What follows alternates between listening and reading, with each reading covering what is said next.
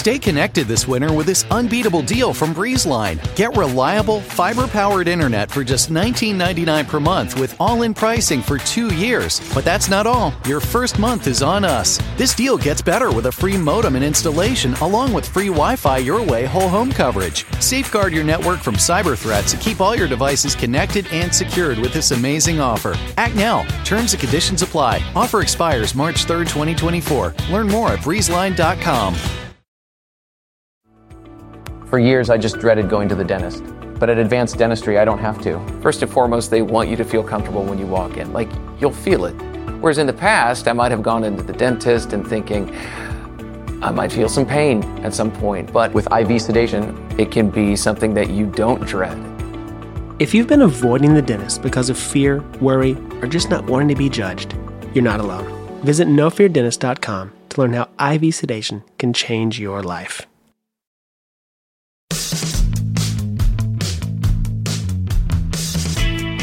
Hi, I'm Anna Marie Cox, and this is With Friends Like These. This week, we're diving back into the funhouse that is diet culture. So right away, a content warning for talk about eating disorders and dieting. The reason we're getting into those topics is that we're going to hear the story of Weight Watchers with a special guest, Aubrey Gordon. For 5 years, she wrote the anonymous column, Your Fat Friend, for Self Magazine, and now she is no longer anonymous. She has a new book out, What We Don't Talk About When We Talk About Fat, and she's the host of one of my personal favorite podcasts, Maintenance Phase. She takes us on a journey that includes Heinz ketchup, Maya Angelou, and some personal reflections on what it's like to join Weight Watchers as a preteen. Aubrey Gordon, Weight Watchers, coming right up. If you think kids are picky, you haven't met the parents at Ritual. After scanning countless labels for multivitamins they could rely on for their own kids, they decided they had to create one for themselves and make it with the same high standards approach that Ritual is known for and parents can trust. Introducing Essential for Kids. Now, I don't have children, but I am a little like a child in how much I dislike taking pills. Ritual takes the chore out of it by making it a pleasant, ritual. I love the look and smell and style of Ritual, and it makes it easy to think of it as part of the same morning routine as yoga, meditation, and coffee. Now, kids need a little more help, from what I understand. Ritual knows how difficult it can be to get your kids the nutrients they need. That's why they made Essential for Kids, to help fill the gaps in the diets of ages 4 to 12 without making a single compromise to quality or taste. They have a natural citrus berry flavor, and they're also convenient by design. Each gummy is a daily multi, has vegan omega-3 DHA, and is a good source of fiber. You deserve to know what you're giving your kids and why. With Ritual's one-of-a-kind visible supply chain, you'll always know what nutrients are in the multivitamins and where they're sourced. When it comes to what goes into kids' bodies, they've got being picky down to a science. That's why Ritual is offering my listeners 10% off during their first 3 months. Visit ritual.com/friends to start your Ritual or add Essential for Kids today. That's ritual.com/friends. Aubrey, welcome to the show. Hi, thanks for having me.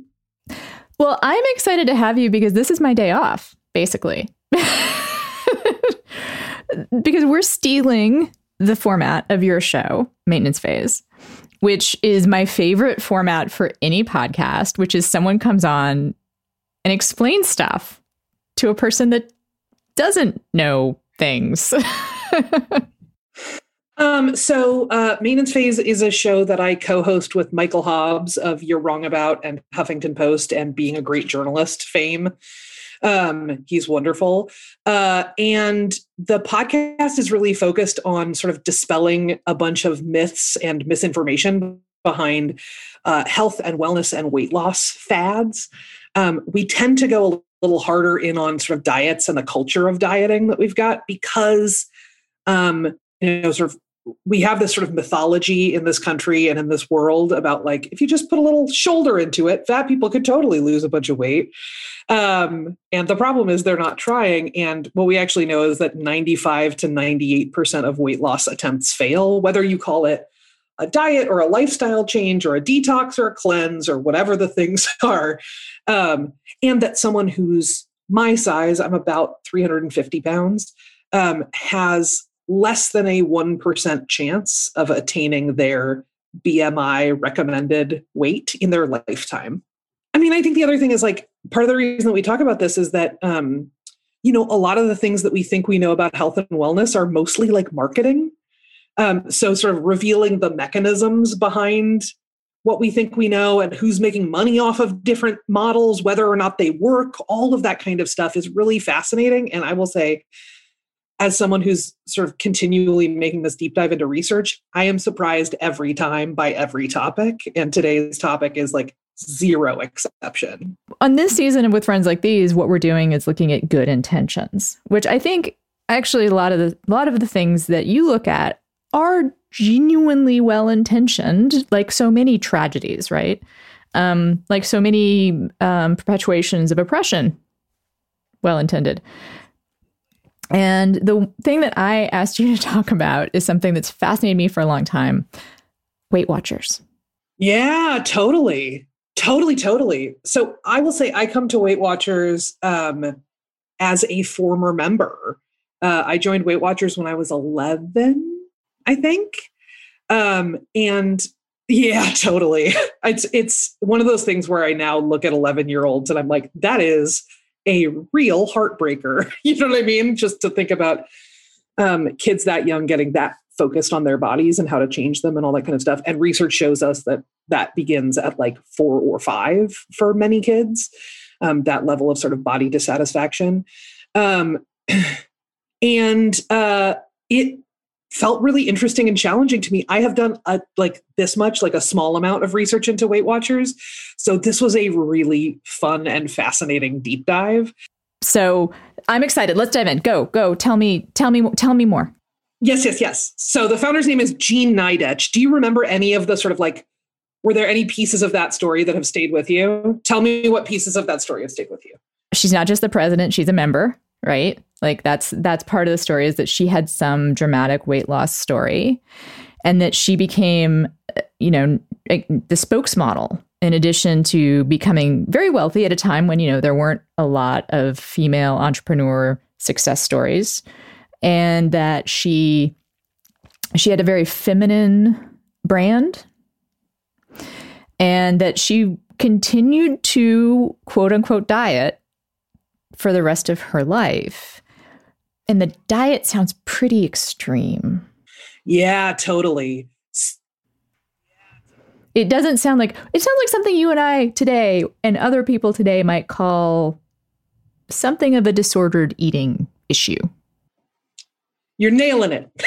You're ahead of me. It's totally true. So not only was her, I mean, like, we'll get to this, but like looking back, not only on her sort of approach to dieting, but also on what led her to begin dieting, I would actually describe both of those phases as pretty disordered eating in a way that we just didn't really have language or a framework for in the 50s and early 60s when she was sort of embarking on this whole thing. So yeah, let's totally start with Jean. She's great. So Jean Nidetch started Weight Watchers. There is sort of this lore within Weight Watchers about Jean, which was that someone, she was about 210 pounds at her highest weight. And someone mistook her for being pregnant. And she was like, that's it. It's time. I got to lose some weight. Right. And the lore is she decided that she needed some support from her friends. So she started inviting friends over, and that's how like Weight Watchers began, right? Was just like conversations amongst friends, sharing strategies for losing weight, that kind of thing. What I found in the research is that lore is, you know, like a lot of lore, there's like a kernel of truth there. I always for sure thought that she invented Weight Watchers and the diet and the whole bit. She did not, in fact, invent anything. Not any of it was invented. Basically, so we'll situate Jean a little bit. She was a Jewish housewife. She lived in Queens. She worked in a furniture factory. Her husband was an airport bus driver. They're a pretty solidly like working class to like lower middle class kind of family. And she was this sort of classic, you know, I tried everything kind of person. the thing that led to her weight loss, she lost 72 pounds. And that was sort of the beginning of Weight Watchers, right? As it turns out, she did not lose 72 pounds on Weight Watchers. She lost 72 pounds when she went to the New York City Board of Health's clinic, where they had developed a diet. It was called the Prudent Diet.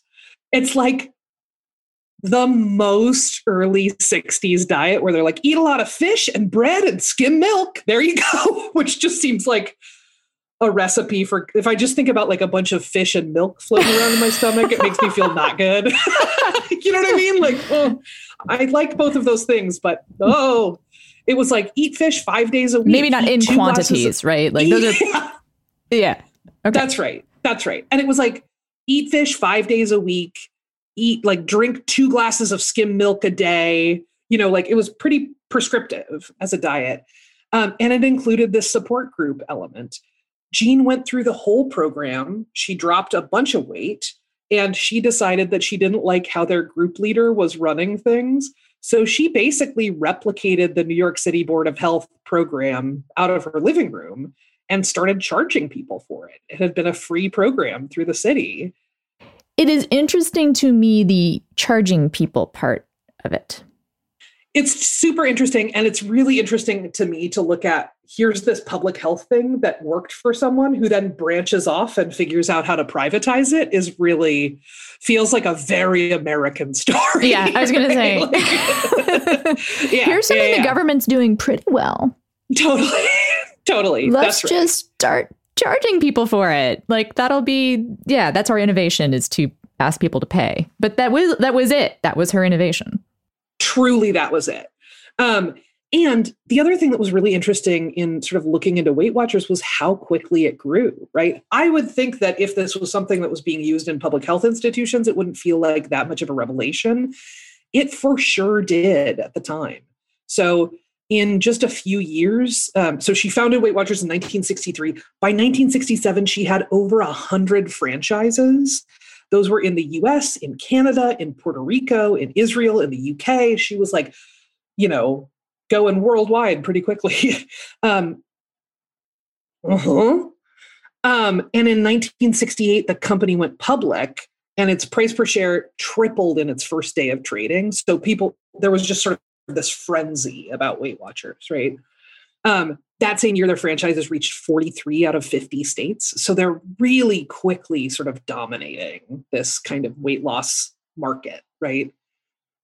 Around that same sort of arc of time in the late 60s and early 70s, Jean starts to become more and more of a celebrity. She becomes really good friends with Maya Angelou. They pal around town together. Maya Angelou describes her as like a sister.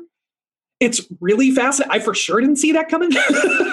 Well, let's posit that Jean was adorable, right? Like, she seems what I read about her is that she was super vibrant.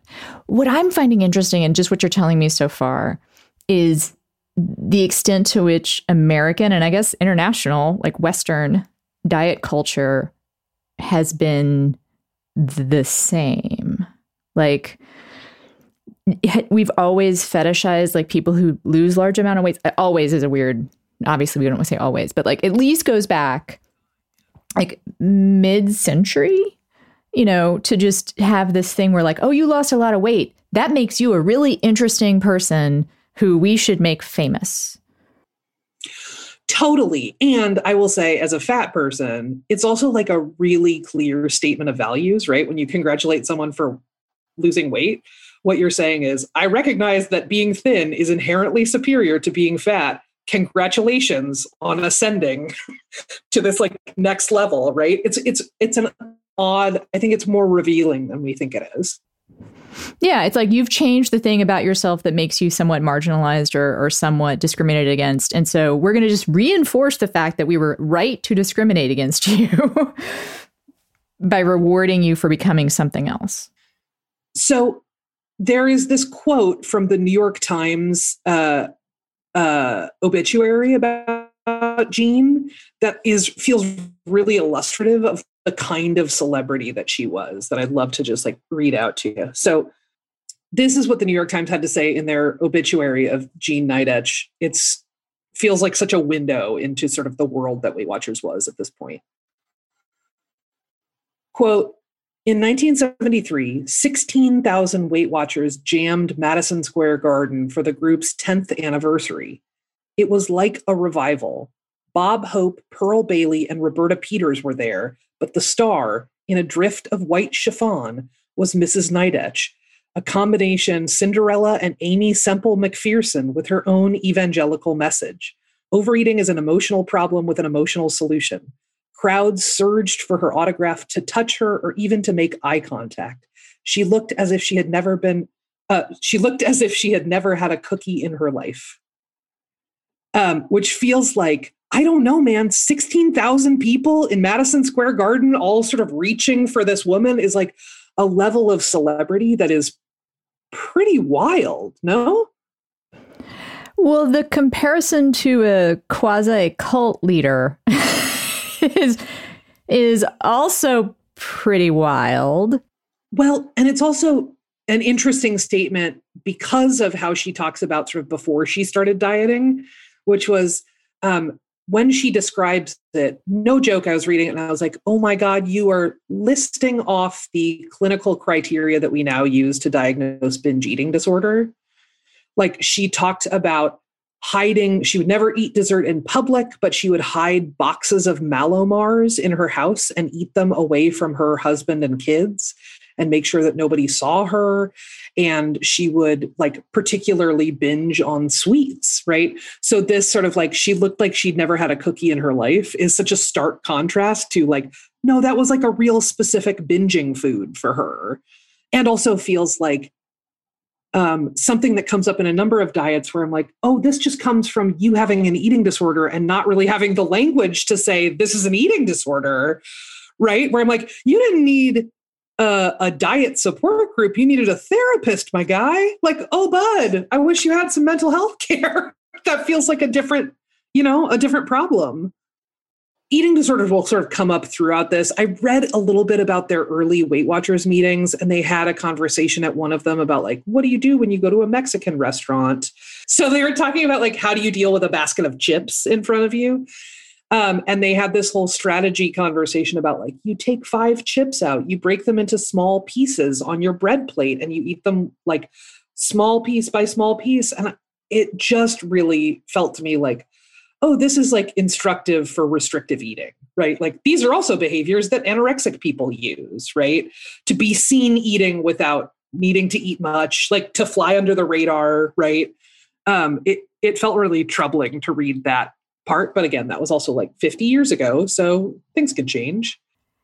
Well, things can change, but that is, I think people can kind of be guided into disordered eating. I won't call it like an eating disorder, but you can think you're going on a diet and be like, this is going to be good for me. And I am a strong feminist who's, I love my body, but I just need to lose a few pounds.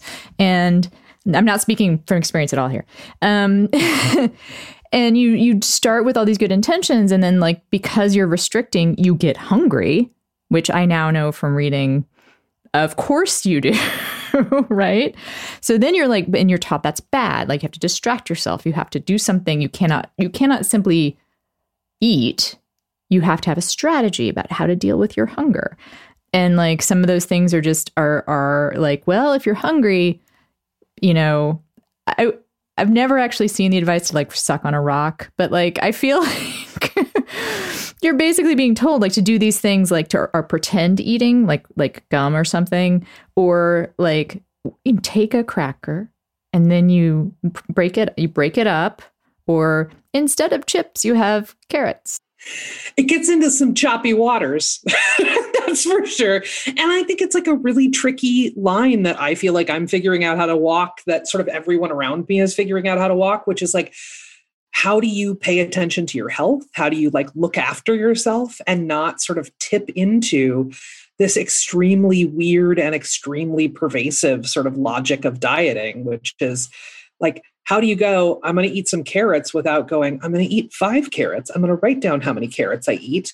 I'm going to look at the caloric content and determine, is it a small carrot or a medium carrot? I'm going to, you know what I mean? Like all of this sort of stuff that comes with it. And I will say, to your point, like as a kid who went to Weight Watchers, it really felt to me, not at the time, but in retrospect, like a graduate program in how to have an eating disorder, right? That there was so much stuff that was like, how do you stop thinking about food? How do you keep it out of your head? How do you how do you restrict all these foods without focusing on them? But human brains are like not actually that good at, that kind of stuff. So like, if I say to myself, you can't have Cheetos, you can't have Cheetos, you can't have Cheetos, my brain the entire time is just going like, Cheetos, Cheetos, Cheetos, Cheetos, Cheetos, right? That it sort of also like encourages this kind of backlash in behavior. With Friends Like These is brought to you by Best Fiends. Now, I've been rereading a lot of Stephen King lately, and that is partly because I'm appearing on a Stephen King podcast. It's The Losers Club, and it's really great. And I'm partly doing it because Stephen King is comfort reading. I'm also playing comfort games. One of them is Best Fiends. Like Friends, but Fiends. It is the top-rated mobile puzzle adventure game, and it has dozens of characters and thousands of levels. It's the perfect antidote to doom scrolling. I love that it's completely low stakes. No one dies. You aren't penalized by losing a life. It's bright and bouncy and nothing like the real world. You collect mushrooms and strawberries. It's addicting without being stressful. There's always another update, whether it's more levels, fun events, or changes to the game based on fan feedback. You might wind up obsessed, but it's a mostly harmless obsession. Download Best Fiends free today on the Apple App Store or at Google Play. That's Friends, but without the R, Best Fiends. With Friends Like These is brought to you by BetterHelp. Things are bad right now in my neck of the woods. I've moved to Austin, and I still got a winter storm, and it would be funny if it weren't so tragic. The weight of what's happening to other people sometimes gets me down just as much as anything personal. But that is something you can talk about in therapy too. It's not all childhood trauma and self-image. And BetterHelp is there for you to find the perfect therapist for all of those topics. BetterHelp offers counselors who are specialized in depression, anger, stress, anxiety, relationships, sleeping, and trauma. They'll assess your needs and match you with someone you can connect with in a safe and private online environment. And you can start talking to someone in just 24 hours. It's not self-help. Is professional counseling with expertise you might not find locally. You can send a message to your counselor anytime and you'll get a quick and thoughtful response. You can also do the more traditional weekly session over phone or via video, all without sitting in a waiting room or even leaving the house. And who leaves the house these days? Anything you share is confidential. And BetterHelp is so committed to facilitating great therapeutic matches, they make it easy and free to change counselors if needed. It's more affordable than traditional offline counseling, and financial aid is available. You can check out the testimonials posted daily on their site. In fact, so many people have been using BetterHelp that they are recruiting additional counselors in all 50 states, and they also reach people worldwide. Start living a happier life today. As a listener, you'll get 10% off your first month by visiting betterhelp.com/friends. Join over 1 million people who've taken charge of their mental health. Again, that's BetterHelp, betterhelp.com/friends. Ready for an amazing deal? Breezeline's fiber-powered internet, starting at $19.99 per month, offers the reliability you deserve and security you can trust. Whether you're streaming, gaming, or working from home, we've got all your needs covered with speeds up to 1 gig and our 2-year price lock guarantee. This deal gets even better with 2 free months of internet, free equipment, and free Wi-Fi your way to protect against cyber threats. Act now. Terms and conditions apply. Offer expires July 8th, 2024. Learn more at breezeline.com. Back to our conversation with Aubrey Gordon. So Jean Nidetch runs Weight Watchers. She has a good friend who's the CEO, and she plays a leadership role as well. Until 1979, when she sells Weight Watchers to, wait for it, Heinz Ketchup. Heinz Ketchup owns Weight Watchers from 1979 to 1999 in the weirdest turn. And then in 1999, they sell Weight Watchers to a very wealthy Belgian owner of a sugar factory. So fully, like, it's just really very funny to me and fascinating that Weight Watchers has been owned now for decades by like companies that produce quote unquote junk food, right? I just think that's very funny. Well, no, it makes sense because like part of the reason that diet culture exists is to keep us consuming, right? Like the way that, I mean, I'm again, this is sort of a new kind of way of thinking about it for me, but one of the reasons why diet culture and capitalism like work so well together is because of the binge part of diet culture, right? It's because after you restrict, you then reward yourself or you binge. Like we may not have as much sugar eating in this country if we didn't have such a pernicious diet culture. Not that again, sugar eating is bad. Not that sugar eating is bad, but we do consume a lot of sugar, right? And I think that they work together. Sugar is something that is pumped into our food, whether or not we know about it, right? Like the high point of sugar in food, or one of the peaks, was the 90s when everything was low fat and they made up for the lack of fat with a metric ton of sugar, right? Like I used to live off of those like Yoplait fat-free yogurt cups. And now I look back at those and they're like, whatever, like 30 grams of sugar in like one cup of yogurt, where you're like, this was the healthy thing? Oh God. Oh. I will say, to your point, the parent company now is called Invus. That's the sugar factory owner, who also owns Keebler. They also own Sunshine Bakery, who makes Cheez-Its. And weirdly, they own Blue Buffalo Pet Food. Go fig. So like that thing that you're talking about like either we're dieting or we're binging, is really borne out in this one company's portfolio, right? Like they've sort of got both ends of this covered. And I want to be super clear. When I say binging, I do just mean like that idea that like if we're not dieting, we sort of like do this thing where like, I guess I'm going to eat sugar. Like I'm not dieting. I'm just going to eat a ton of sugar, or I'm going to eat the things that are presented to me as cheap and easy to eat, which have lots of sugar in them, which I'm not supposed to eat. Absolutely. And I think there is this sort of like fetishization a little bit that happens around control and the idea of control. And also we imagine that when we like lose control, by which I mean we like stop dieting or stop restricting, that we will all of a sudden just be like, breakfast is a dozen donuts. I don't know anymore. Like that we will like lose all like relationship to our own bodies and reality, like everything. Right. And that feels like definitely baked into the Weight Watchers story in a pretty big way. So there have been, I looked into some of the research around the effectiveness of Weight Watchers over time, because one of the other big myths that I feel like, or sort of stories that I grew up with was, you know, diets come and go, but Weight Watchers is the one that has stood the test of time. It's been here for decades. They know what they're doing. It's not fancy, but they've got it on lock, right? As it turns out, I totally thought that meant that Weight Watchers was the same thing all the time. Weight Watchers changes their whole diet like every 3 to 5 to 10 years. So there's actually very little longitudinal research on what's the effect of being a lifetime member of Weight Watchers, because they just keep changing it. Like it has changed so many times. It's almost like it might be on purpose. It's like planned obsolescence, but a diet. Totally. So there's been some data that shows like Weight Watchers historically has pointed to some data that says people lose twice as much weight on Weight Watchers as they do sort of in standard medical care, which is true. But again, when you're changing your diet that frequently, I don't know if they're talking about a current iteration or which past it, or you know what I mean? Like it's hard to measure, right? If it keeps changing. And that twice as much weight lost number isn't like you would lose 20 pounds. Now you've lost 40 pounds. It's like you would lose 3 pounds and now you've lost 6 pounds. Like it's small amounts, right?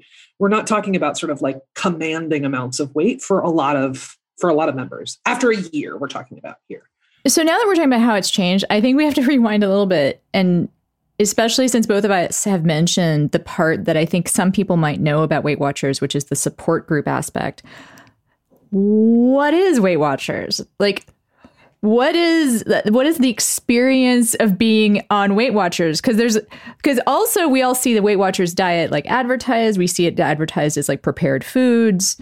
There's this points system that is missed. I sometimes like I'm a woman in the world, so I've bought diet food.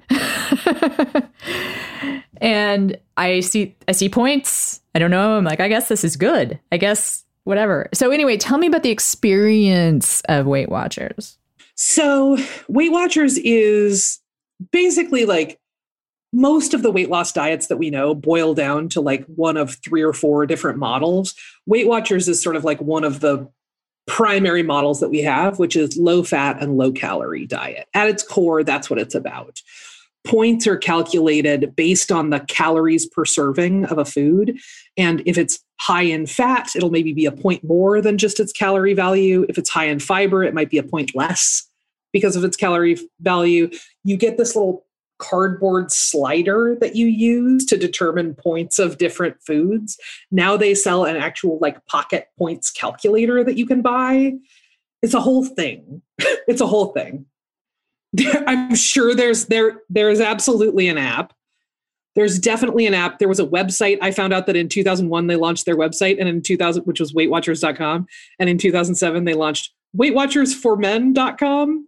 And I really wish that I could see Weight Watchers for Men to just know how that's different. How it's different.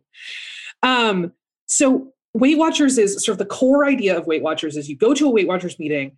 You pay your weekly fee to be at that Weight Watchers meeting. A group leader weighs you in. When I did it, that happened in front of everybody else in line. Now it sounds like they do that privately, which is frankly a step up, right? And then you head into this sort of support group space. Your group leader is someone who has lost all of the weight that they wanted to lose. And has maintained that weight for some time on Weight Watchers. And they are considered to be the authority, right? On sort of how to lose weight. And then you have these conversations that are, sometimes programmed, sometimes not. It really depends on the group leader in my experience. That, is rarely informed by thinking about eating disorders. It's rarely informed by anything aside from just how do you lose weight quickly, and sort of within our system. I remember extensive conversations at the Weight Watchers meetings that I was at, where people would talk about, I can't wait to lose this weight because when I do, like my marriage is going to come back together or I'll get this promotion at work, right? That it's also sort of this petri dish for like magical thinking to sort of bloom around the fantasies that we have about what will happen when we become as thin as we think we should be. I think the thing that troubles me most now as I look back on Weight Watchers is A, that sort of magical thinking went unchecked, and B, that there was, and as far as I know, there is still no screening for folks who might have disordered eating histories, right? That there is this sort of like quasi-therapeutic sort of element to Weight Watchers, but there's not actually psychological supervision or screening or any of that kind of stuff. They actually got hit very hard a couple of times in the last few years about this part as they've expanded their programs to children and teens. So should we talk about that for a second? Well, let's talk about you being 11 and going into Weight Watchers, because I mean, I'm in a way not surprised because we start telling kids they need to lose weight younger and younger and younger. There's some really horrifying statistics that I bet you're even more up to date on about the age at which now boys as well as girls start thinking about dieting. So 11, you're 11. Yeah. So I was 11. I went to, it was at a community center in our neighborhood. I went to sort of down the stairs of this community center, and I don't know, I had sort of kid brain about how old all of the adults were, right? But I definitely remember being like, I am definitely the only kid here. And it felt like this sort of ushering into the world of womanhood, right? It was overwhelmingly, if not exclusively, women. There was a lot of magical thinking and sort of talking about what will happen in your marriage, what will happen in your job, what will happen with your kids if you can just get thin enough.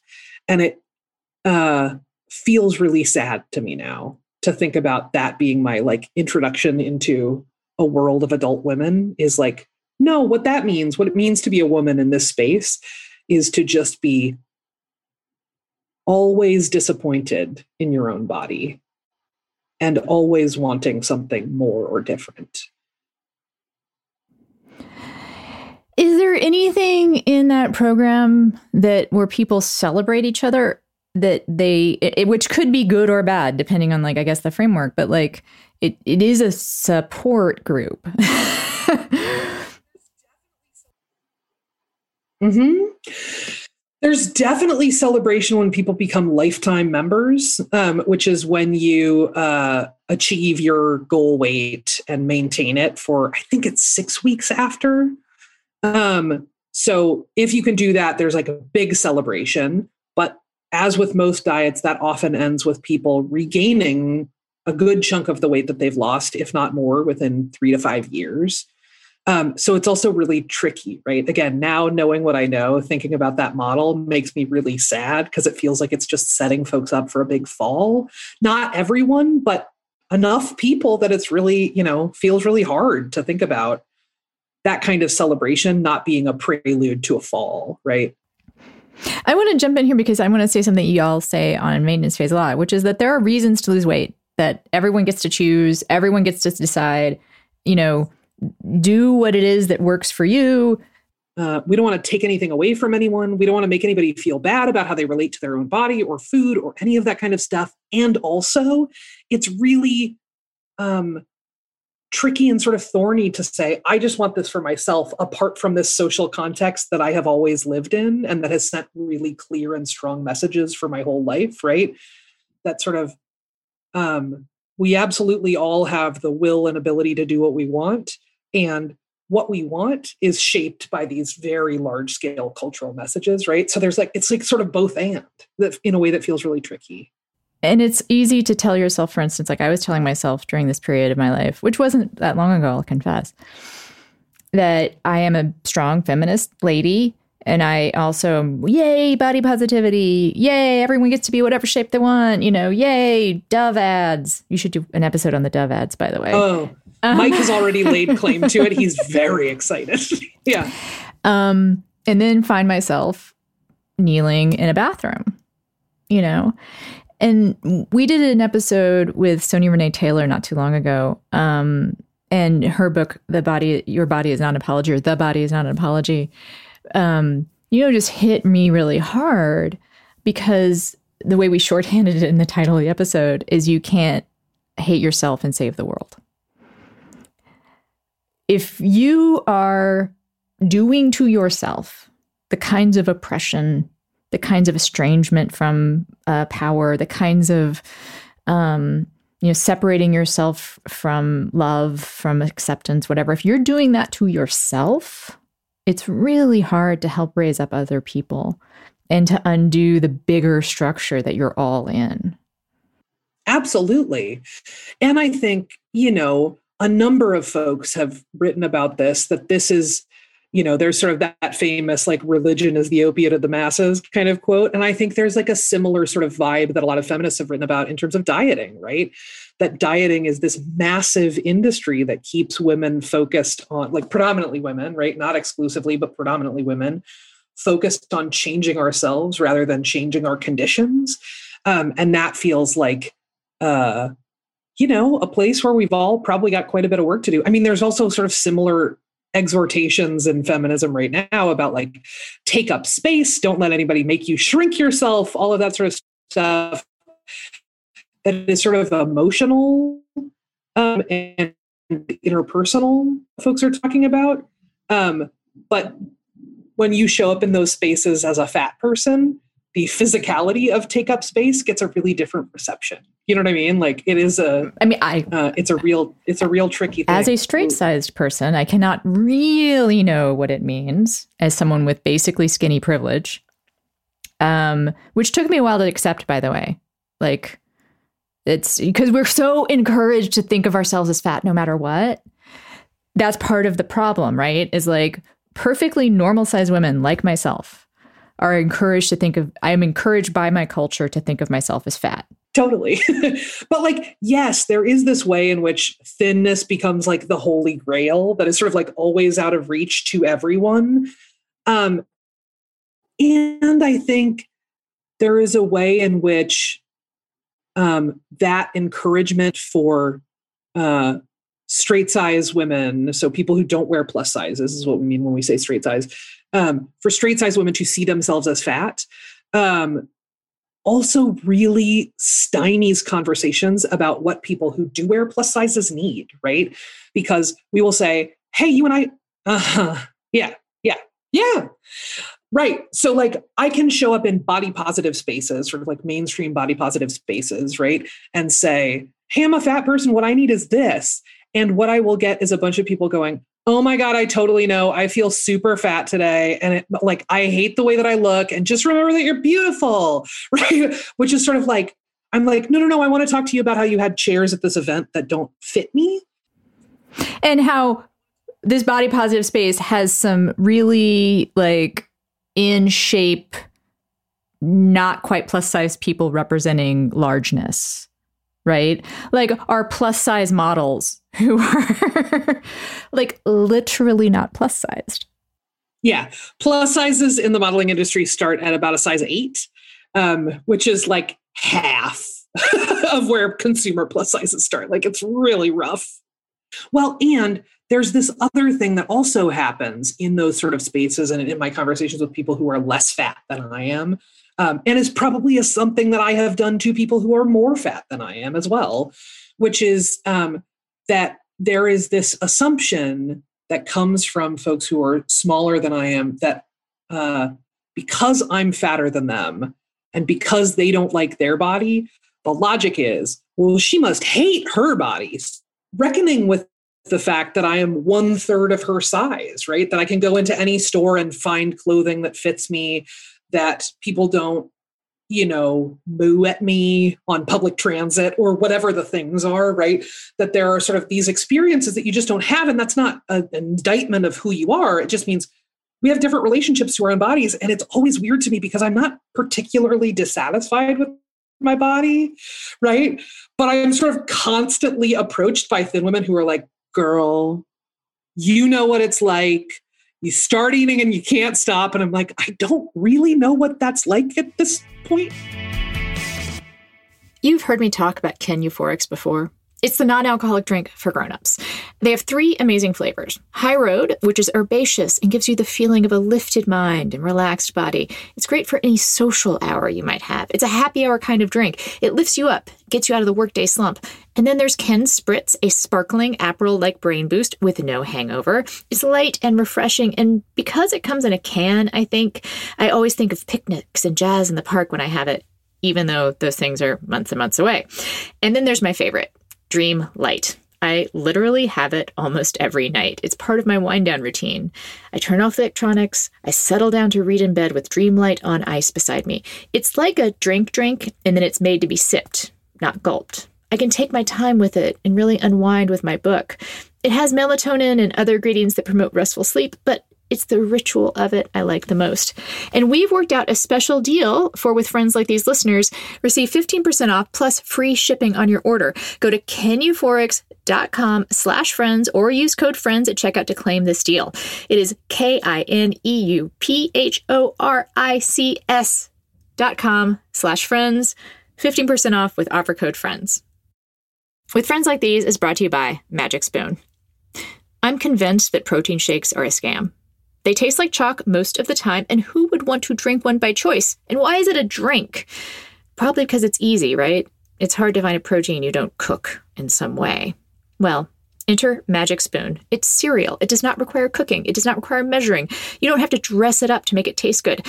And Magic Spoon has released a brand new variety pack, now featuring peanut butter. They released peanut butter as a limited edition flavor in 2020, and it sold out 3 times. Peanut butter has gotten so much love, they've decided to keep it permanent and add it to the bestseller variety pack, which includes frosted, fruity, and cocoa. All of their cereals have 0 grams of sugar, 13 to 14 grams of protein, and only 4 net grams of carbs in each serving if these things are important to you. And if calories are important to you, and I know for some of you they are, it only has 140 calories a serving. It's keto-friendly, gluten-free, grain-free, soy-free, and low carb. But I like it because it's cereal. It's another comfort ritual, right? And peanut butter happens to be my favorite flavor in the world. Seriously, I love it on crackers, with fruit, in Thai food, and now in cereal. I love it so much, I have tried mixing Magic Spoon peanut butter with every other flavor they have. With chocolate, it's a Reese's peanut butter cup. With frosted, it tastes kind of like a churro. And it's great with fruity, too. I mean, you like PB&Js, right? So go to magicspoon.com/WFLT to grab a variety pack and try it out today. And be sure to use that promo code WFLT at checkout to save $5 off your order. And Magic Spoon is so confident in their product, it's backed with a 100% happiness guarantee. If you don't like it for any reason, they'll refund your money. No questions asked. Get your next delicious bowl of cereal at Magic Spoon.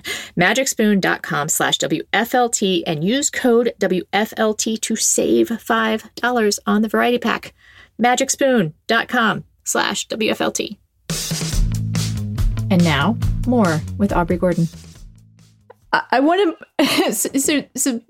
I'd make an assumption about my audience. We're all such well-meaning people, well-meaning liberals who listen to this show, and people want to know, like, how do I do the thing to make a better world in my everyday life? I'm going to point at shit like that I think people do, like, without being conscious of it at all, and also to make jokes about eating, to make jokes about binging, to make jokes about dieting, and including other people in the room in that joke is. We know not to do that with race. We know not to do that on a lot of stuff. And this is one of those things where I was talking to someone this morning and I was like, it's sort of like telling people not to talk about the weather, right? It's such common small talk, right? That it doesn't strike folks as like, this can be a harmful thing. Should we bring back Weight Watchers? Sorry, like we want to bring back Weight Watchers because I kind of want to hear more about Jean. And her story and her legacy. Jean remains the public face of Weight Watchers for, 30 some years with Weight Watchers, something like that. She stays on Weight Watchers until the day that she dies. She dies at her target weight, at the same weight that she lost. 142 pounds was her goal weight in her original diet, and she dies at 142 pounds. She is survived by a couple of kids. She sounds like a really lovely, charismatic, vibrant kind of lady. And Weight Watcher sort of branches off from Jean's life and lives this sort of second life, right? As sort of a property of a corporation, right? And what happens in that time to the business is really interesting. Weight Watchers sort of consistently has some pretty big financial problems, as it turns out. So starting in the early 90s, the field of sort of weight loss spaces and technologies becomes a whole lot more crowded. That's when we get Nutrisystem and Jenny Craig and like all of this other stuff, Slim Fast, right? All of that kind of stuff, Lean Cuisine, that are all sort of offering similar products, and they have more competition than they kind of know what to do with. A similar thing happens when smartphones come around. Weight Watchers starts to get undercut by all of these smartphone apps that are free and sometimes more sophisticated and more up to date than a lot of Weight Watchers stuff. And they are sort of having these really consistent and dramatic drops in subscribers. So in one quarter alone, I think this is 2014, they lose 600,000 subscribers in one quarter, right? So they're just like really sort of like, on this wild roller coaster. So they start coming up with more and more sort of drastic fixes to their sales issues, right? One of those is that, here, let me find it. In 2018, in response to this, Weight Watchers announces that it's going to start offering free 6-week memberships to teens as young as 13. Then, the next year, Weight Watchers announces that it has acquired an app called Kurbo, which is designed and advertised for kids as young as 8. Oh my God. So they're sort of ushering in, again, like a big sort of theme of Weight Watchers land is we have lifetime members, right? It's not a diet, it's a lifestyle change. And that means you are lifetime members, and they're not kidding around, right? They are talking to children about this business. And there is a huge backlash from eating disorder providers in particular, who are saying, yo, you can't just have an app for 8-year-olds because what we know is that kids and teens who diet are about 5 times more likely to develop restrictive eating disorders. And they're more likely to become fat, right? Again, the number one predictor of future weight gain is previous attempts to lose weight. So it really is setting kids up to be unhappy with their bodies and to have bodies that are sort of rejected by other people as well, right? Which is like having a fat body. What we know is that folks who engage in what researchers call fat talk, which is sort of the idea of going, oh my God, I hate my thighs. Oh my God, my diet isn't working. Oh my God, I have to cover up. Nobody wants to see this, right? I've got all these rolls, right? Whatever those things are, is both a powerful sort of bonding mechanism amongst folks. And it's also something that some research seems to indicate we don't actually participate in because we want to. We participate in it because we think other people expect us to. And all of that stuff, all of that negative body image sort of talk, when we sort of thrust that into public spaces, it impacts the person who's saying it, it impacts the person who's hearing it, it impacts anyone who happens to be within earshot, and it is linked to lower self-esteem, lower body satisfaction, lower sexual satisfaction, and weaker relationships of all kinds. And I think it's worth thinking about, Weight Watchers sort of calls their model a support group, but it's also a place that is sort of inviting of that kind of talk historically, right? So it's ostensibly sort of helping folks without really attending to this part that we know does quite a bit of harm. And I think when you introduce kids and teens into that kind of set of thinking, it gets pretty bleak to me pretty quickly, It's a rough place to go with it. It does remind me of other systems of oppression too, like the way we, racism and sexism thrive when we make jokes about race that are racist and sexist, and we bond over that hag teacher that we have, to use stereotypes to talk about other people as a bonding experience. Right? Yeah. I think as we're talking about this stuff, it's actually a good segue back to Weight Watchers stuff, which is that one of the ways that they sort of deal with their financial difficulties is in 2015, they sign Oprah as a spokesperson, who is the queen of this kind of sort of continual pursuit of weight loss, right? I am exactly old enough to remember Oprah losing a bunch of weight and then wheeling a wheelbarrow of fat out on stage. Do you remember this moment? It was sort of a big cultural flashpoint.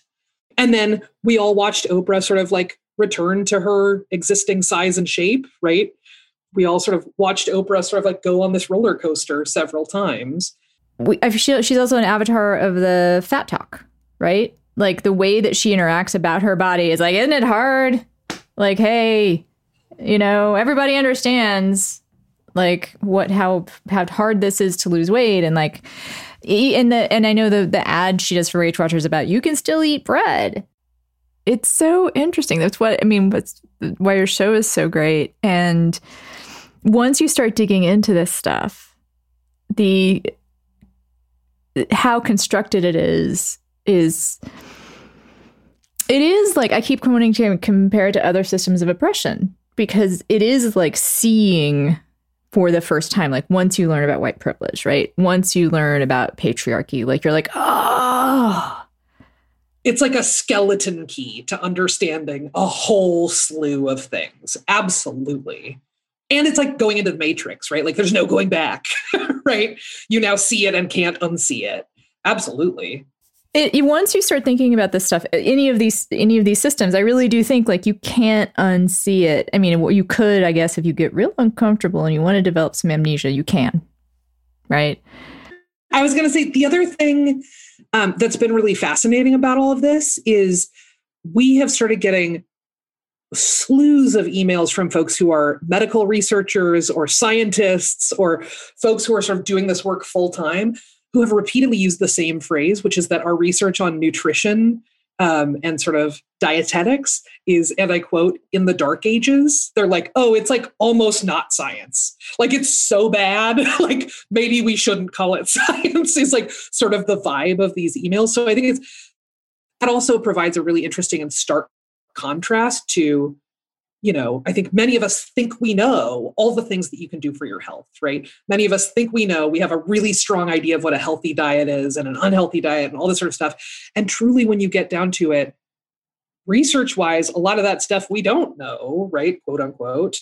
And a lot of that, again, is sort of like diet-based marketing, right? A lot of my personal ideas about what is and isn't healthy come straight from Weight Watchers, which is not an uninfluenced system and not a research-based institution, right? Like that's not their thing.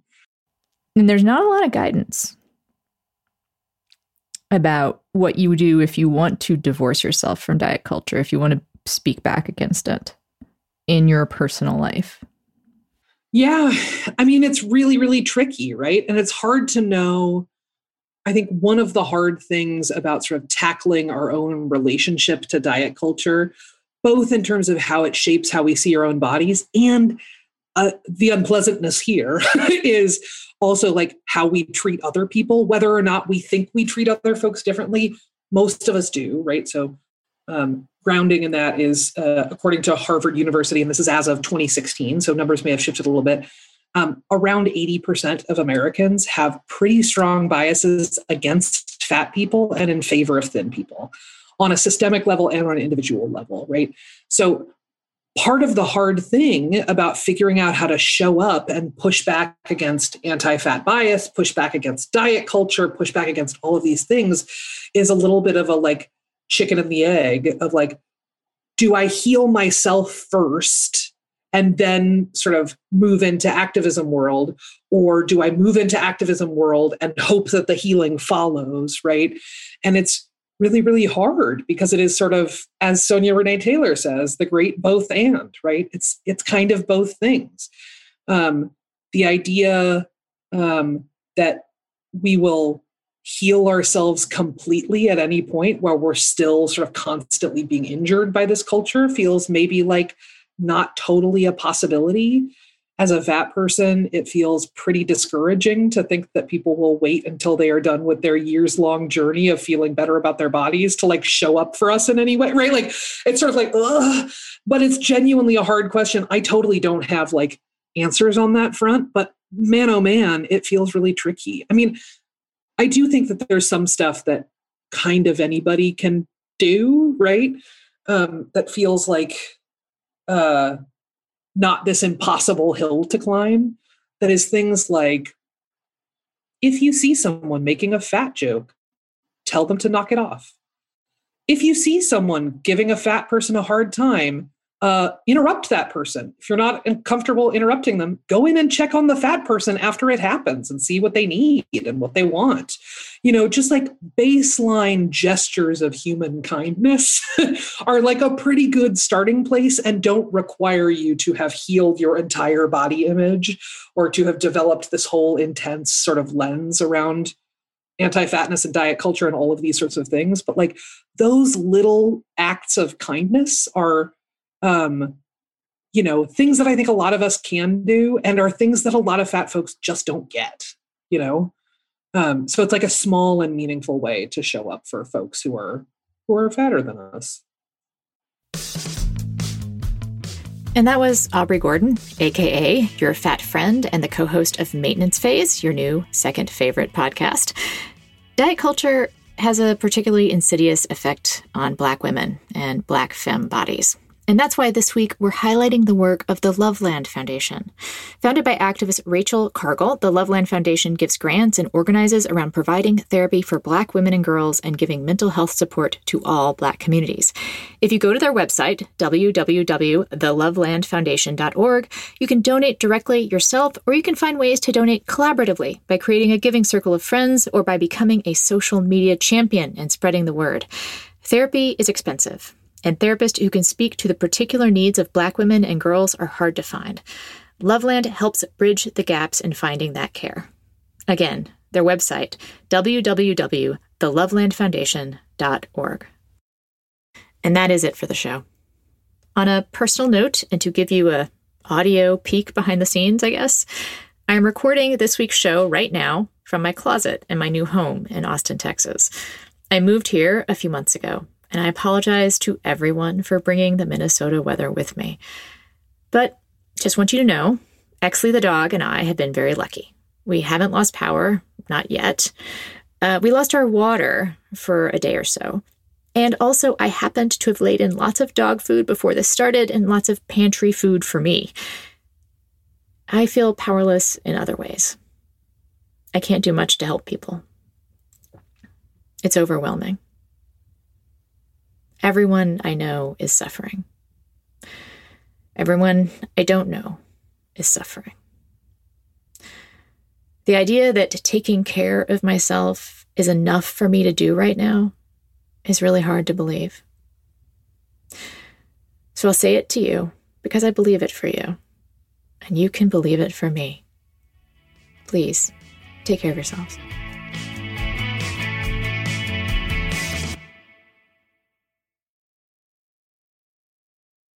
As a chef and a restaurant owner, I'm as meticulous about my cookware as I am about my ingredients. That's why I love Made In Cookware. Each pan they make isn't just designed to perform, it's crafted to last. As a mom, I love that I can trust Made In. It's made from the world's finest materials, so I can feel good about what I'm feeding my family.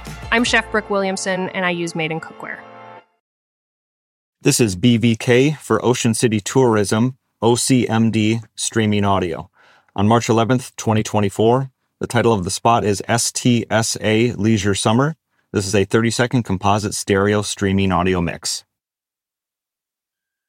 Get away with friends to the laid-back Maryland coast, where you can catch up while casting off and hang 10 while hanging out, where a day on board is never boring and full throttle is half the fun, where you can sink a putt, raise a glass, and there's always room for one more round.